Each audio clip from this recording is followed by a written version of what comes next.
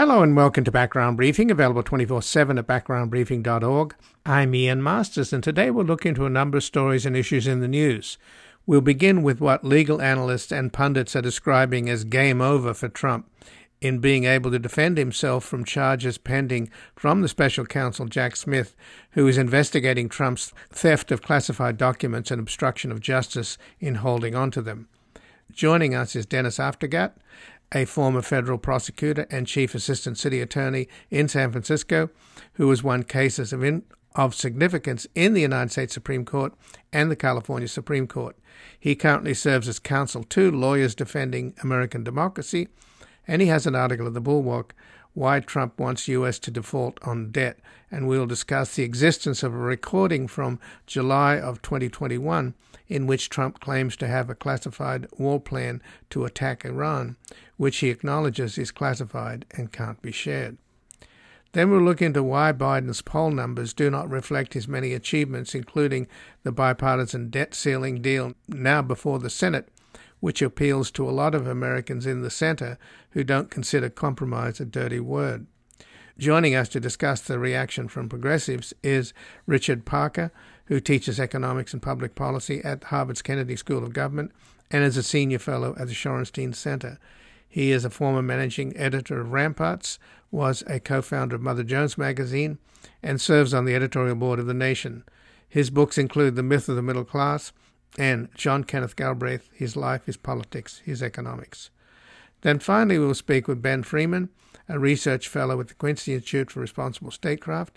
Previously he was director of the Foreign Influence Transparency Initiative at the Center for International Policy and a National Security Fellow at the Project on Government Oversight, where he spearheaded the Foreign Influence Database.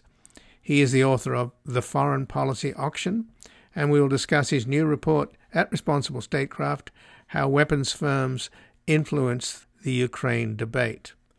And before we begin, I would like to thank our sustaining listeners whose continued and growing support for Background Briefing enable us to remain independent without corporate underwriting, commercials, paywalls, or constant fundraising, as we deliver a daily news analysis by seeking out the most knowledgeable experts closest to the scene to explore three or more major stories and issues in depth with our sound bites and spin.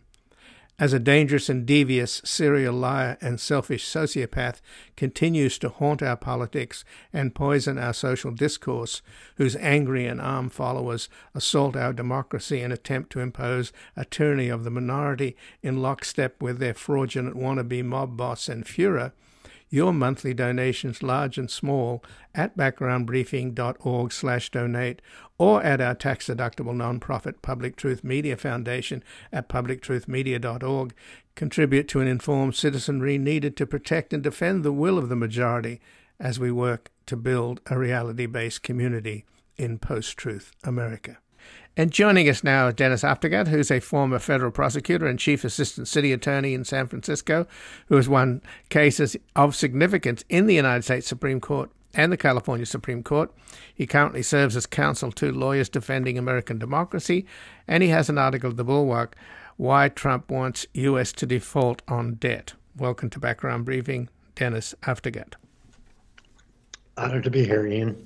Well, thanks for joining us, Dennis. And the idea that a former president of the United States would want the U.S. to default is an act of high treason. I cannot understand how there hasn't been an eruption of outrage about that, because it would destroy the U.S. economy. It would take away the value of the U.S. dollar as the reserve currency. It would be music to the ears of Putin and Xi Jinping, etc. And a person who would make that call would really be dedicated against the interests of the United States. So why do you think it was just sort of brushed off, except for your article, I guess? I think we've just become inured to Trump's operating completely on his own self-interest and not caring one whit about the interests of the United States. So what's his self-interest here? His self-interest is that if the government defaulted, there would be chaos. And the likelihood is that it was on Biden's watch. He's the one that would get blamed, even if it was the Republicans who caused the whole thing to happen. That's what Trump wants. That's in his self-interest. He needs to get elected president to secure immunity from the prosecutions that are coming. Well, let's talk about the prosecutions that are coming, because what we're hearing now from the latest revelations coming from CNN, that there is a recording that the special counsel Jack Smith has of Trump boasting to a couple of authors doing a biography on Mark Meadows back in 2021 at Bedminster at his golf course. Basically, Trump's rustling some paper. I don't know whether he was actually showing a document, but he was boasting about a document written up by Chairman of the Joint Chiefs, Mark Milley, of a contingency plan to go to war against Iran. And he says to the authors that I can't show it to you because it's classified. And of course, in doing so, he basically eviscerates his defenses that Trump has put forward in the obstruction case against him that the special counsel is developing over the classified document theft. And to follow up on what we just discussed, here's another example of this complete narcissist acting in a way so destructive of our national security. This was a secret document, classified, about allegedly about possible plans to attack Iran. And you've accurately described the reports.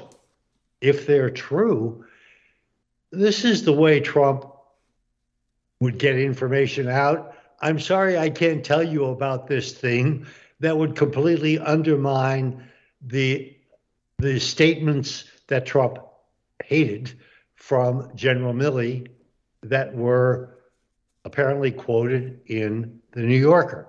So he gets the information out by saying these things that he hopes those authors would repeat in some vague way. But in the course of it, here's this guy who's so focused on his self-interest that he doesn't even see how he hoists himself on his own petard. He says, I wish I could show it to you, but I can't. Showing this critical mental element, the most difficult thing to prove, which is he knew it was wrong to even have them. And secondly, apparently the report is, we don't know if it's true, the report is that he said he wished he had declassified it, blowing out this claim that he's been making that he could just think about something as a former president and declassify it. So he's blown his defenses out of the water. You just have to, as a former prosecutor, I have to sit back and admire Jack Smith at the evidence that he seems to be accumulating that is just one overwhelming piece of evidence after the other. And just to give some context on the document that Milley supposedly wrote or may not have written, but it's a 4-page document which was a contingency plan for a huge American attack on Iran. That came up at the end of Trump's presidency when Milley was worried that Trump would, and in fact he sent a message out throughout the Pentagon, warning about unlawful orders coming from the president. They were worried at the time that Trump might get America into a war in order to help his ratings in the last throes of the election.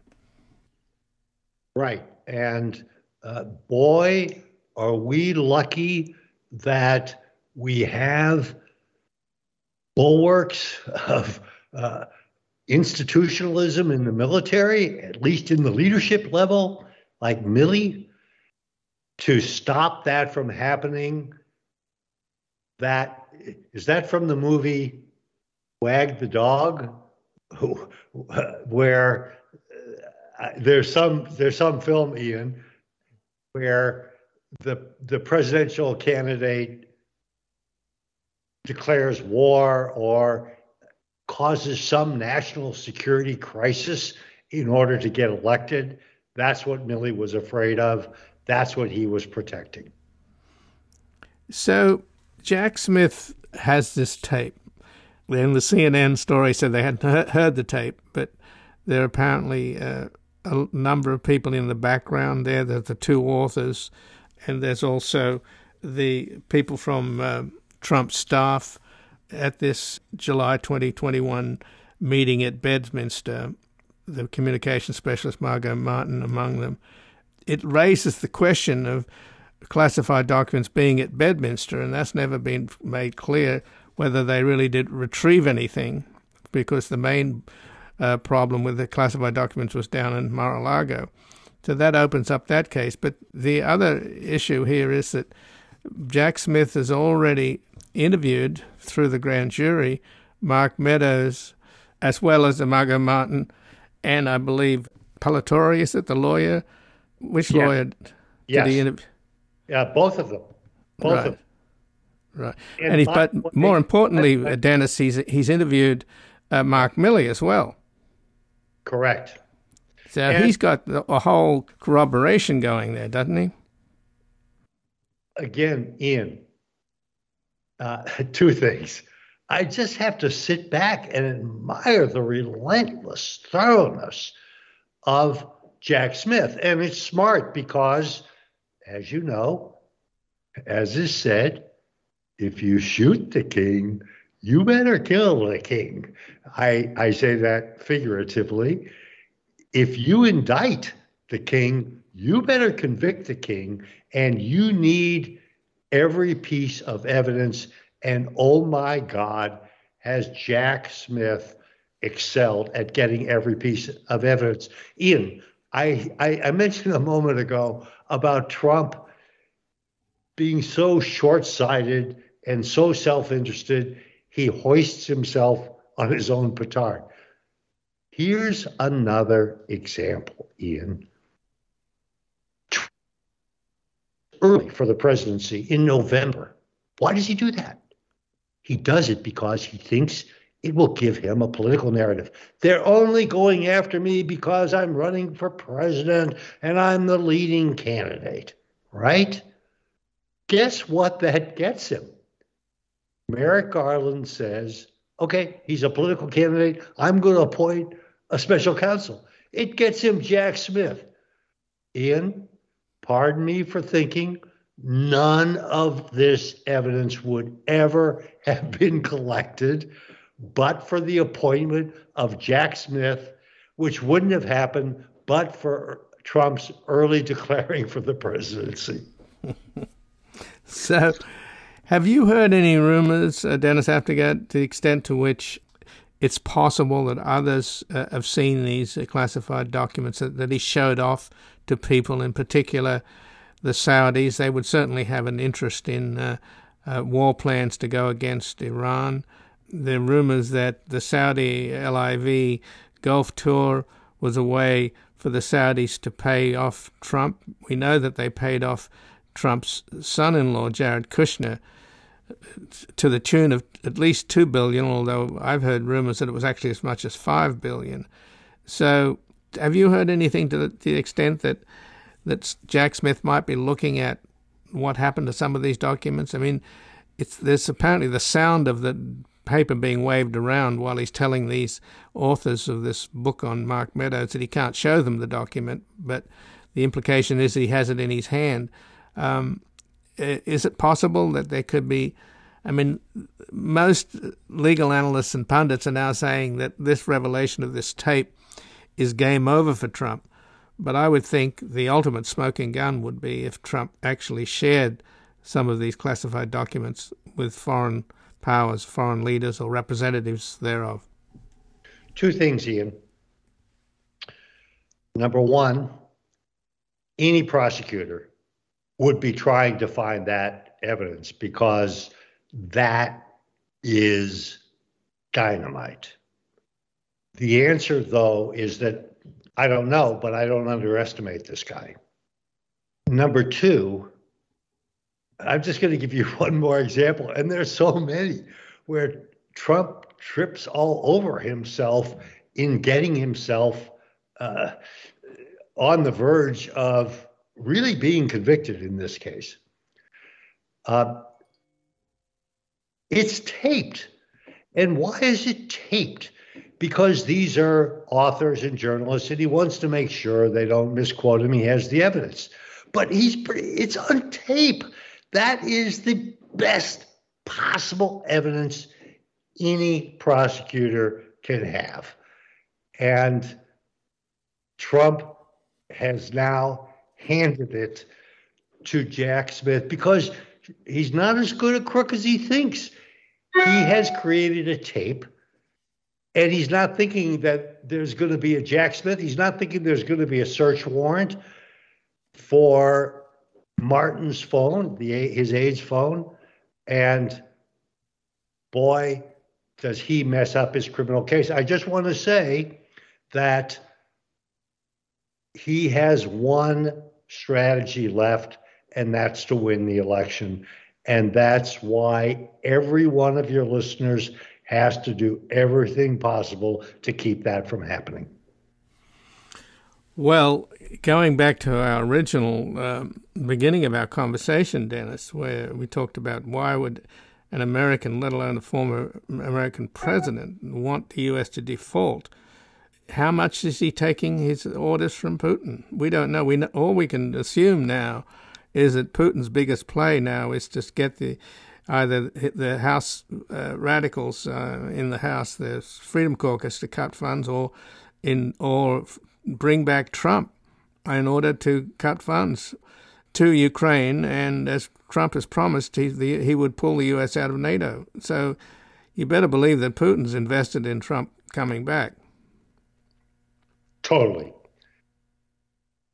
They have shared interest. Trump has interest in Putin doing what he did in 2020.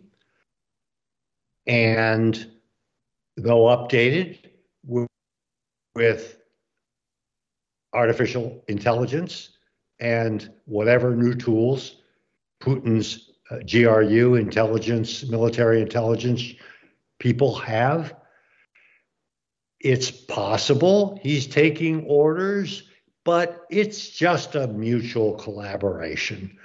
And it's just a natural collaboration. And Trump is Putin's useful idiot, as Lenin's phrase had it. Ian, I just want to mention quickly for your listeners that there's something for them to look for when this case does get indicted. It's expected within the next weeks. And that is, how does Jack Smith charge it to ensure that the case gets tried in D.C.? It has to be tried in D.C. And the obstruction charges and the espionage charges, the gist of those actions took place in Florida. But Jack Smith cannot charge this case in Florida. It would be self-destructive because of who the jury pool would be and because who the judges might be. And Jack Smith has charges that are based in D.C., unlawful removal from a federal office in D.C., and Trump said on CNN, again, hoisting himself in his own petard, that he was there and he had every right to take the documents. And there's also the crime of conspiracy to defraud the United States. It's going to be interesting to see how Jack Smith charges it, because continuing offenses under the venue statute, an offense that began in D.C. and continued in Florida, can be charged in both places and by conspiracy. So I just alert your listeners to be looking to how Jack Smith charges those counts, the gist of which took place in Florida. Oh, Ian, if I may, one more point about a prosecutor looking for whether Trump shared the documents. It's not necessary. It's juicy, but it's not necessary under the espionage statute. All he has to do is to unlawfully retain documents that relate to the national defense that he was not entitled, he was not authorized to possess. Unlawful retention, willful retention of national defense documents he was not authorized to possess. So the elements are really fulfilled. The question is, how's Jack Smith going to charge it so it relates to D.C., where he would have, in all likelihood, more favorable judges and a jury that does not include a lot of always Trump jurors who will vote to acquit him and hang the jury, whatever the evidence is. Well, Dennis Aftergut, I thank you very much for joining us here today. My pleasure. Honored always to be here. Well, thank you, Dennis. And again, I've been speaking with Dennis Aftergut, who's a former federal prosecutor and chief assistant city attorney in San Francisco, who has won cases of significance in the United States Supreme Court and the California Supreme Court. And he currently serves as counsel to the lawyers defending American democracy. And he has an article in the Bulwark, Why Trump Wants U.S. to Default on Debt. We're going to take a brief station break and back looking into why Biden's poll numbers do not reflect his many achievements, including the bipartisan debt ceiling deal now before the Senate, which appeals to a lot of Americans in the center who don't consider compromise a dirty word. Listen, do you want to know a secret? Do you promise not to tell? Whoa, whoa, closer. Let me whisper in your ear. Say the words you long to hear.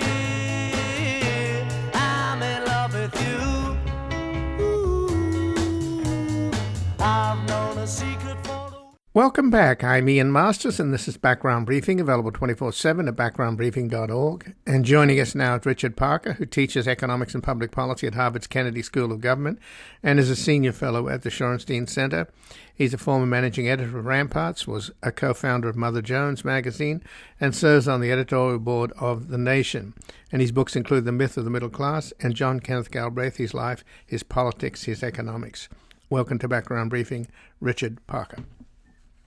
Nice to be with you, Ian. Well, thanks for joining us. And there's been obviously a lot of complaints from the House Freedom Caucus, 71 of whom voted against the deal that was just passed on Wednesday in the House and is now before the Senate. A number of also progressive Democrats, also small number, voted against it. But how do you see this? Because I'm always astounded that President Biden gets so little credit for some really ambitious stuff that he's managed to get passed, in spite of the fact that he's got a razor-thin majority. And in this case, he made a compromise, which a lot of people thought was completely unnecessary in the first place. But nevertheless, it looks as if it was a smart political move for him, where he's getting a lot of credit for doing something that's bipartisan. And frankly, he held off the crazies. They wanted 4.8 trillion in cuts, and they basically got $1 trillion. Right.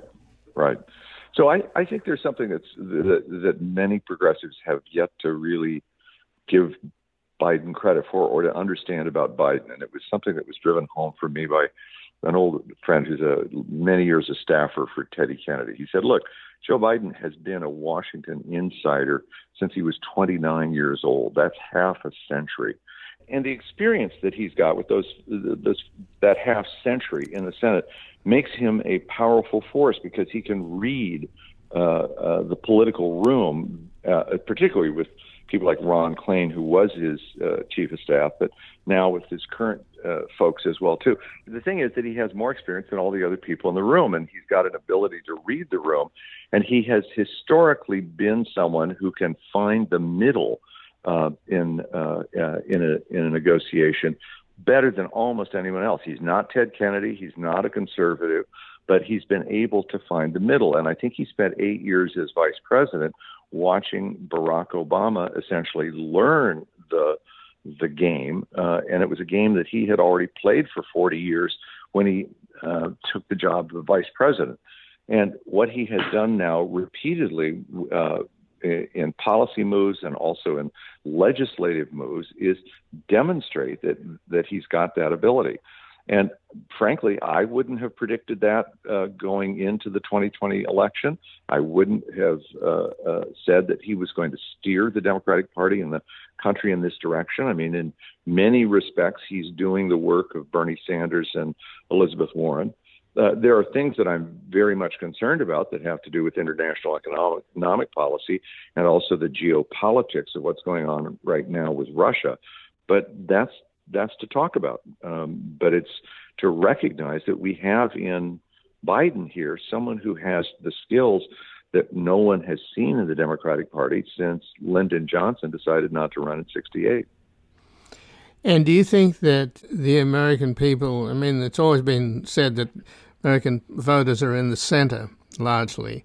Mm-hmm. Does this play with them? I mean, the idea of bipartisanship, I've talked to a few people and have broached a lot of the criticism of why he even had to negotiate in the first place. And using Boehner's expression, you know, that these people like Marjorie Taylor Greene are legislative terrorists. But by and large, most of the people I talked to basically said, you know, what's wrong with the two parties finally agreeing on the compromise? That's the American system. So is this playing well, do you think?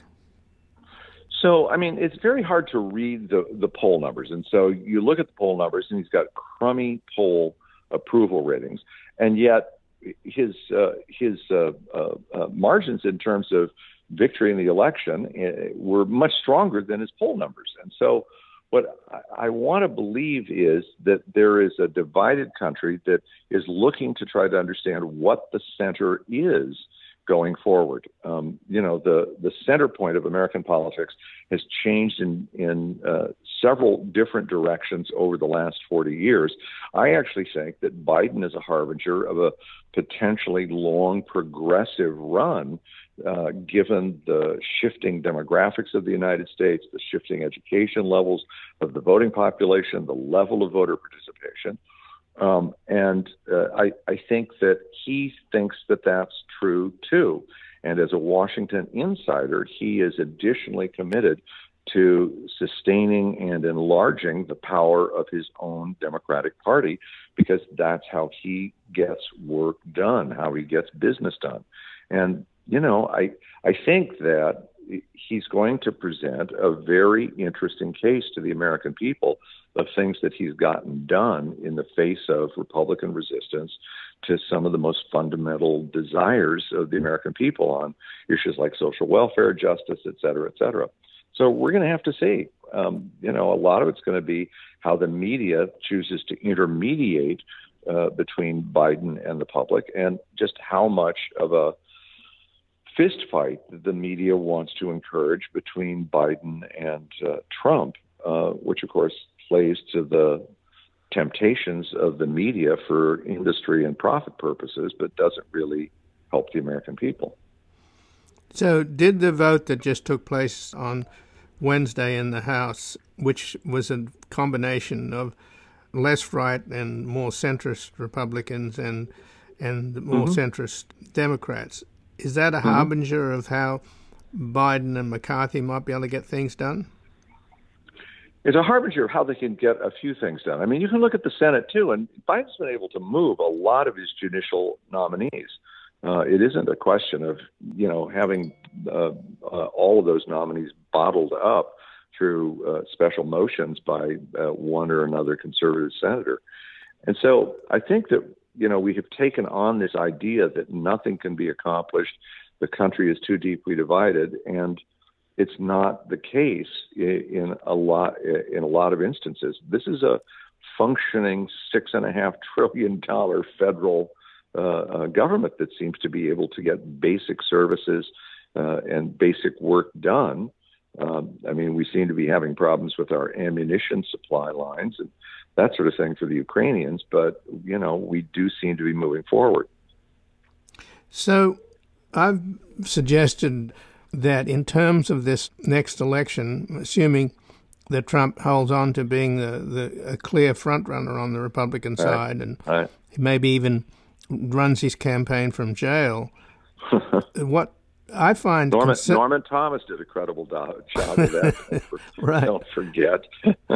Well, what I find troubling, though, is that if in the next year Biden sort of stumbles and trips or something, like Jerry Ford did often, his poll numbers are just going to sink. So do you think that the Democrats, or at least in terms of the presidency, with Biden, are hanging by a thread? Look, I mean, we're hanging by a thread, but it's more than a piece of silk. It's some fairly tough nylon. A couple of things.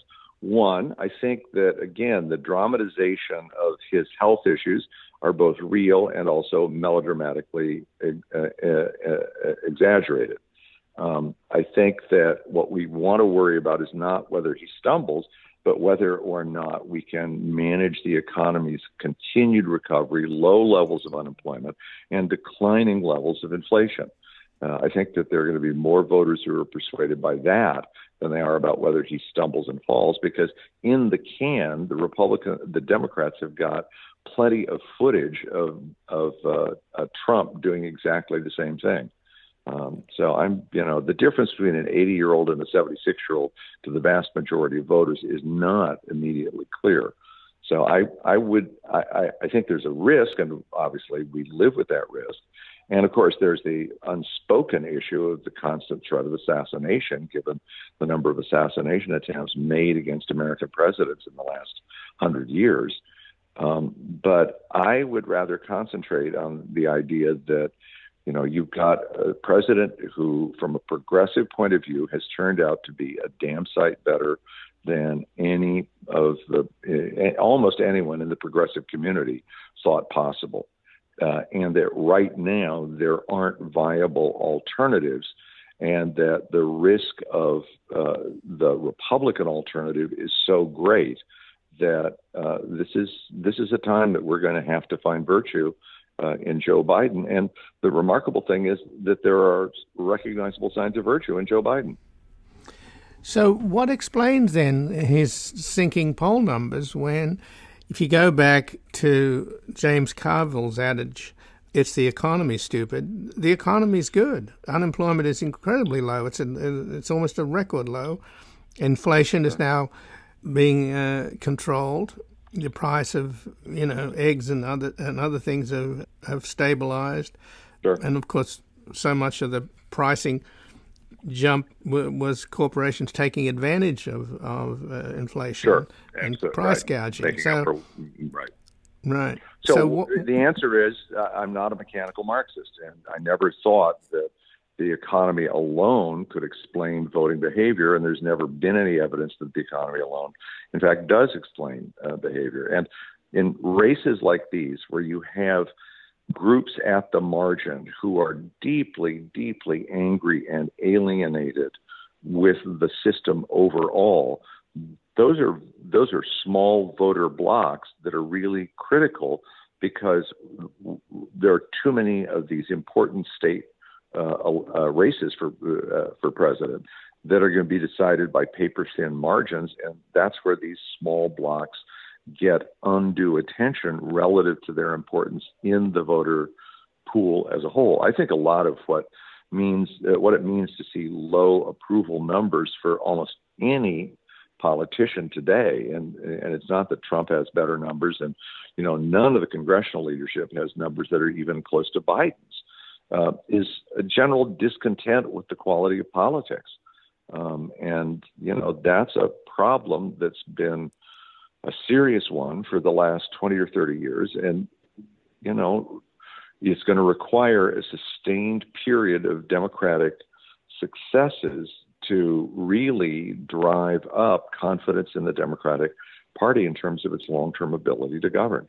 And, that's the hard work of the next 10 to 20 years that's going to have to be done by 3 or 4 presidents and the party and, everyone associated with progressive politics to recreate some kind of consensus in which you can talk about a majority of Americans trusting progressive government to lead and serve the American people. So just in the last couple of minutes then, Richard Parker, do you think that that Biden should get tough in this fight if he's up against the more natural fascist, in my opinion, Trump, because he's clearly has an affection for dictators, or the guy that's choosing a kind of fascist path to power, Ron DeSantis, right. Either of those two, right. Should he get tough? I mean, in the case of Trump, I don't understand why the Democrats could not basically say it out loud that when Trump recently called for the U.S. to default, he is carrying the water for America's enemies and China and Russia and Iran. I mean, there'd be nothing more would please Xi Jinping than the U.S. to default and the dollar to become no longer be the global reserve currency, which gives the U.S. a massive advantage. So the idea that you have a former president of the United States literally calling for something that would devastate the U.S. economy and the lives of Americans, why not call him a traitor? I mean, apart from the fact that it's so clear. Because I'll tell you why, Ian. Because I think that he, Biden, and his people have to be watching overnight polls very carefully, and they have to be seeing that a lot of the work of calling out Trump right now is being done by the press on all of these issues, whether it's the opinion press or even a lot of the mainstream news press, which is they're reporting the general sense of alarm with this idea of default, and they're associating Trump with it. And I think that Biden really would rather let Trump's actions speak for themselves and Trump's words speak for themselves. I don't think he needs to be in a position of confronting Trump about every time that Trump does X, Y, or Z. The second, frankly, is, listen, we've had 2 impeachment trials. We've had innumerable legal cases. We've got a bunch of legal cases ongoing against Trump, and there's a Teflon quality to Trump in all of these that's kind of amazing. And if I were the president, I would not be wasting my firepower shooting against him. I think that instead, trying to tout my own record and actually perform in a way that gives my record some sheen is where I'd want to be. I mean, I think that there are ways in which the Supreme Court is doing horrific damage to the Republican Party and things like this Dobbs decision. I really do. I mean, I think that there are a significant number of suburban Republican women who are not going to vote for a Republican candidate in this upcoming cycle. And that's, it's the Dred Scott decision of the 21st century. It is just unbelievable. Well, I thank you for joining us. Just in closing, though, of course, there was a recent ABC Washington Post poll that put Trump ahead of Biden. So I bring it up. I mean, I hate talking about Trump. I would pay zero attention. Yeah. But I would okay. This far out. All right. I will not pay any more attention to it. And I thank you for joining us. Ian, it's always good to talk with you. Thank Thanks you for calling. No problem. Bye-bye. And again, I've been speaking with Richard Parker, who teaches economics and public policy at Harvard's Kennedy School of Government and is a senior fellow at the Shorenstein Center. He's a former managing editor of Ramparts, was co-founder of Mother Jones magazine, and serves on the editorial board of The Nation. And his books include The Myth of the Middle Class and John Kenneth Galbraith, His Life, His Politics, His Economics. We're going to take a brief station break and back discussing a new report on how weapons firms influence the Ukraine debate. I came here tonight. I got the feeling that something ain't right. I'm so scared in case I fall off my chair. And I'm wondering how I'll get down the stairs. Clowns to the left of me, jokers to the right. Here I am, stuck in the middle with you. Yes, I'm stuck in the middle with you. And I'm wondering what it is I should do. Welcome back. I'm Ian Masters, and this is Background Briefing, available 24/7 at backgroundbriefing.org. And joining us now is Ben Freeman, a research fellow at the Quincy Institute for Responsible Statecraft. Previously, he was director of the Foreign Influence Transparency Initiative at the Center for International Policy and a National Security Fellow at the Project on Government Oversight, where he spearheaded the Foreign Influence Database. He's the author of The Foreign Policy Auction and has a new report at Responsible Statecraft, How Weapons Firms Influence the Ukraine Debate. Welcome to Background Briefing, Ben Freeman. Thanks, Ian. It's great to be with you again. Well, thanks for joining us, Ben. And many critics of the war in Ukraine have suggested that this is a bonanza for the military-industrial complex.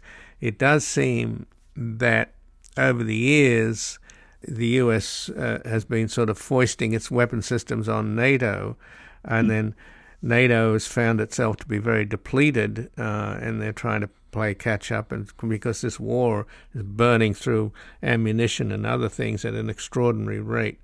So what's your sense then of how much this is U.S. policy is being driven by the weapons industry?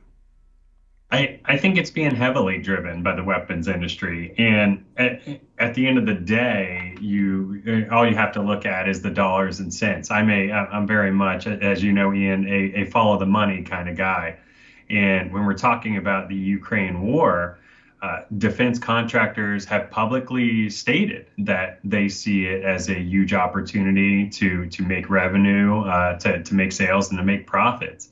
And they've been doing that in droves. We've already seen more than $100 billion awarded from the U.S. to Ukraine. About half of that, now close to $50 billion of that, is military equipment, is military assistance.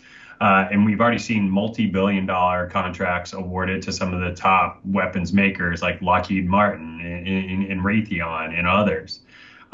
So what we're seeing here is a big money trail going from the top players in the defense industrial base to Ukraine. And because of that money trail, we're seeing those weapons companies go to some pretty extensive maneuvers to make sure that those weapon flows keep going to Ukraine.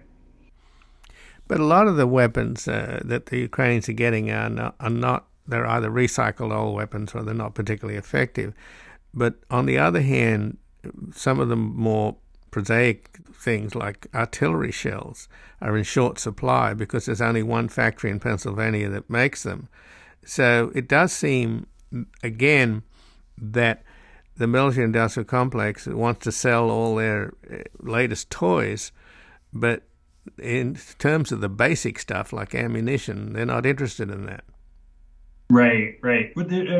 This is an area where they're actually getting it both ways. They're selling the supplies that they have of this older equipment and some of these older munitions, and they're burning through them so quick that what they've done now is they've effectively lobbied the Pentagon, and with the help of some think tanks, which I hope we'll get to in a minute, they've convinced the Pentagon that they need to restart some of these old munitions lines, and to invest, in some cases, hundreds of millions and even billions of dollars to restart these assembly lines for these weapons that were really going in short supply. And they've done it. The Pentagon has committed to it. And so these are years-long processes that they're restarting, building infrastructure that'll be there for years and probably decades to come. And so what we're seeing now in terms of the spending on the Ukraine war will ultimately lead to spending from the Pentagon and going to these defense contractors for years to come. Well after the Ukraine war ends, they'll still be profiting from it.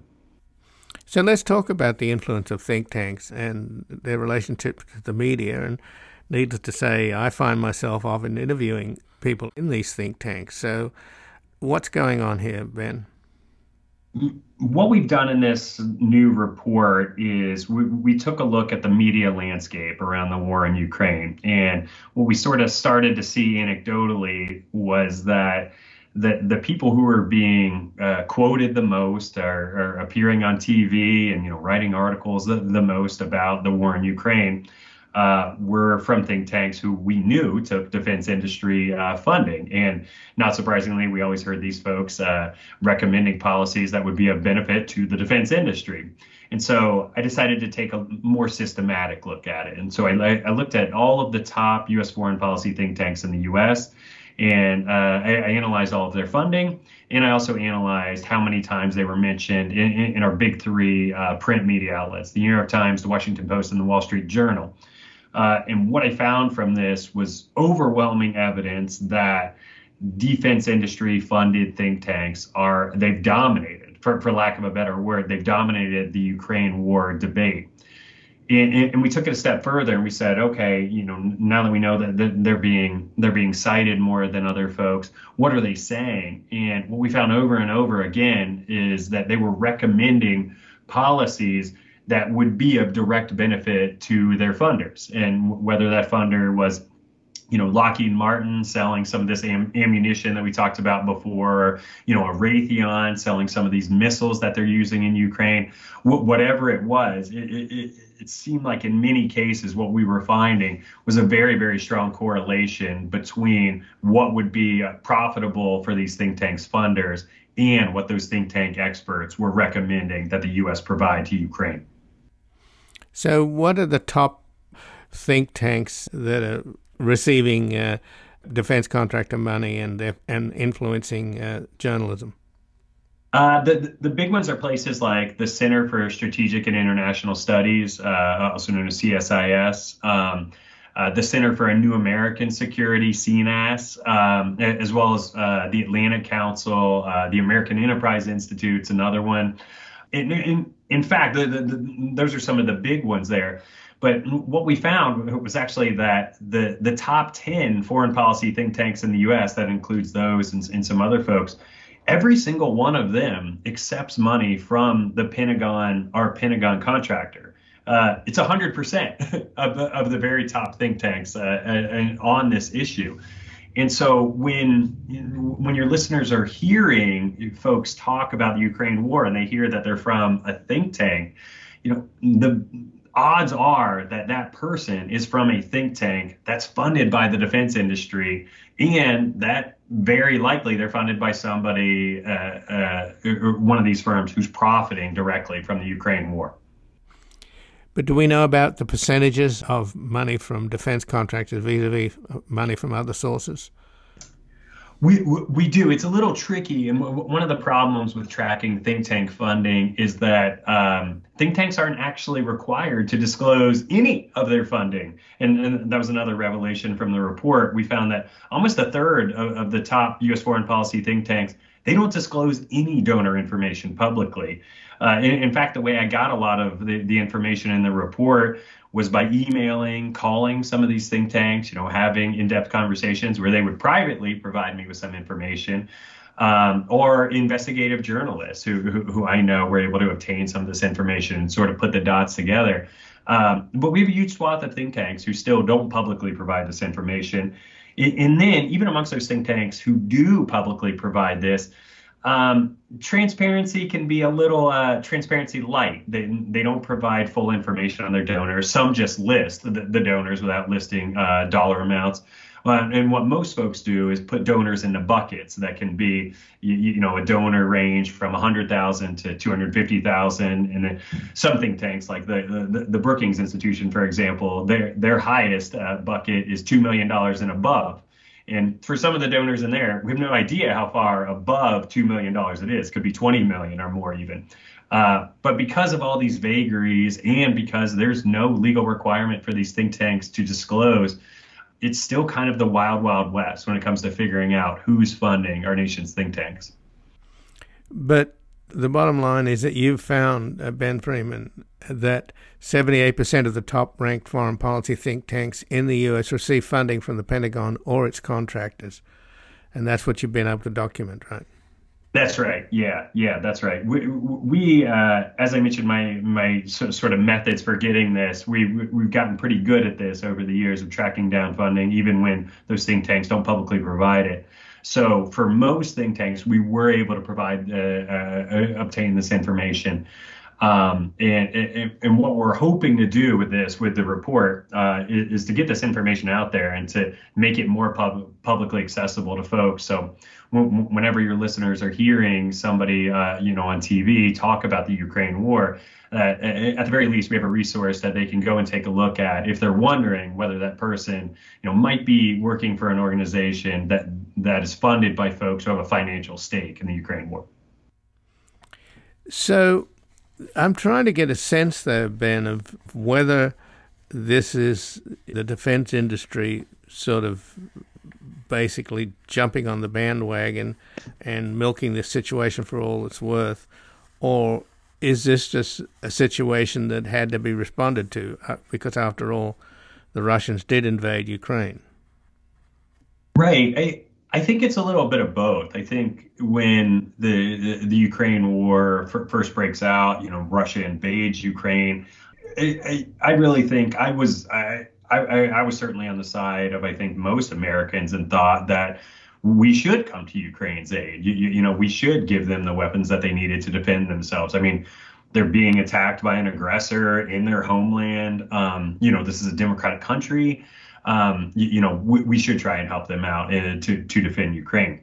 Where I think the second part sort of took over is when Pentagon contractors, they sort of saw the dollars and cents that were possible for them as this war dragged on. And the longer the war dragged on, the more that U.S. military spending to Ukraine kept increasing and increasing with every one of our supplemental aid packages. And what we know they did then, they went on a lobbying blitz to make sure that the money kept flowing to Ukraine, lobbying and PR blitz. And a lot of these think tanks, as we document in this new report, a lot of these think tanks that they fund, they really help them to make the case for the U.S. sending all of these weapons to Ukraine. So I think in a nutshell, Ian, the way I look at it is I think there very much was a rationale for the U.S. to come to Ukraine's aid.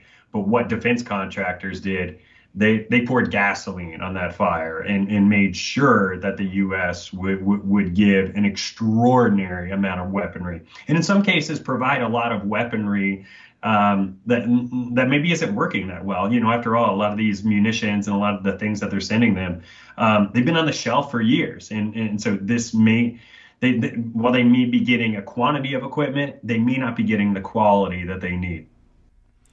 Your study looked into the 1,247 think tank media mentions. So that's an extraordinary. How many think tanks are we talking about here? Yeah, when we're talking about the top foreign policy think tanks, we pulled those from the University of Pennsylvania ranks think tanks every year. And we just looked at their list of the top ranked U.S. foreign policy think tanks. And that was 34 think tanks in total that we looked at. And so then our next step was to say, okay, we've got this list of the top think tanks. Let's then go through all these outlets and let's tally up all the number of times those think tanks were mentioned in these Ukraine war pieces. And from that, as you mentioned, it was over 1,000 articles that we had to comb through. And it took months, frankly. It was not easy. Right. So, but your article recommends that Congress should mandate the think tanks disclose their funders. You getting any help from Capitol Hill? Is anybody helping you there in the Congress or the House or the Senate?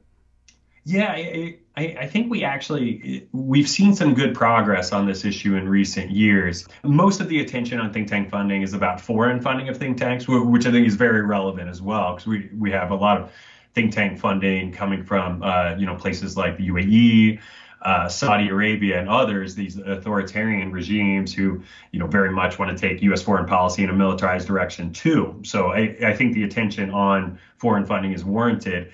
But there are some folks who are focused on this issue too, and just focused on think tank funding more generally. We have, for example, the Think Tank Transparency Act, championed by Senator Grassley and others, that would mandate think tank funding transparency along the lines of what we're advocating for here. Unfortunately, that bill hasn't gone anywhere, but it's been reintroduced in this Congress. So there is hope that we'll see action from this. Really, what in my conversations with folks on the Hill, Ian, there's not really a good counter argument to this. There's not an anti think tank transparency group. More than anything, it's just a question of congressional priorities and trying to find the right space there and enough time and political will to get Congress to act on this. But I'm hopeful at the very least. So in terms of the political battle going on over funding Ukraine, and we know that from Putin's point of view, his best play might well be to have the Congress cut off aid to Ukraine. And certainly there's no secret that Putin wants Trump to come back, and Trump has already said he'll end the war in a day or some ridiculous claim. And he's also talked about pulling the U.S. out of NATO. So how much does this issue play into your finding? In other words, given how much Congress is all about lobbying, is the defense industry lobbying acting as a kind of counterweight to the people like the Marjorie Taylor Greens and the so-called Freedom Caucus isolationists, along with a number of people in the Senate like J.D. Vance have made statements to that effect? Yeah, I don't know that I'd call it a counterweight. I think I don't know that anything, frankly, is a counterweight to the defense contractors' lobbying operation. It's so enormous. They have more lobbyists than we have members of Congress and senators. And in fact, there's more than 800 lobbyists who work for defense industry firms right now. So it's just an enormous sway. And I think in terms of members of Congress too, the folks you mentioned, they're sort of outliers on this issue. Most members of Congress, I think, continue to support these Ukraine aid packages. And what I think what we're hearing more and more of is that we need better oversight of where these weapons are going. And as we talked about before, the quality issue, are the Ukrainians getting quality weapons, or is this just a boondoggle for the contractors? We have seen some members of Congress start to talk more and more of that. Some folks are even recommending that we install something like we did in Afghanistan, a special inspector to look at issues of waste and corruption as these weapon transfers go to Ukraine. So I think at the end of the day, I think those voices that are calling for an end to the aid, they're outlier voices. They're really not ruling the day right now. Well, Ben Freeman, I thank you very much for joining us here today. I appreciate it. It's a pleasure, as always, Ian. Thank you. And again, I've been speaking with Ben Freeman, who's a research fellow at the Quincy Institute for Responsible Statecraft. Previously, he was director of the Foreign Influence Transparency Initiative at the Center for International Policy and a national security fellow at the Project on Government Oversight, where he spearheaded the Foreign Influence Database. He's the author of The Foreign Policy Auction and has a new report at Responsible Statecraft, How Weapons Firms Influence the Ukraine Debate. This has been Background Briefing. I'm Ian Masters, and I'd like to thank producer Graham Fitzgibbon and assistant producer Evan Green. To help us sustain this program into the future and ensure it remains free to all, please take a moment to support us by going to backgroundbriefing.org/donate or publictruthmedia.org, where you will find our non-profit Public Truth Media Foundation, where your tax-deductible donations, large and small, keep us broadcasting. And if you've missed any of today's programs or would like to explore our vast archives, you can find us at backgroundbriefing.org, where we include extended interviews searchable by topic and have made it easy for you to sign up for daily email updates that provide links to resources, articles, and books discussed on the program. Also, you can find links there to subscribe wherever you get your podcast, and we encourage your ratings and reviews on these platforms. Find us on Twitter and Facebook at Ian Masters Media. And please do help us reach more listeners by sharing this program with friends, family, and colleagues. And I'll be back again on Sunday with another Background Briefing. Bye for now. The guy that lived next door in 305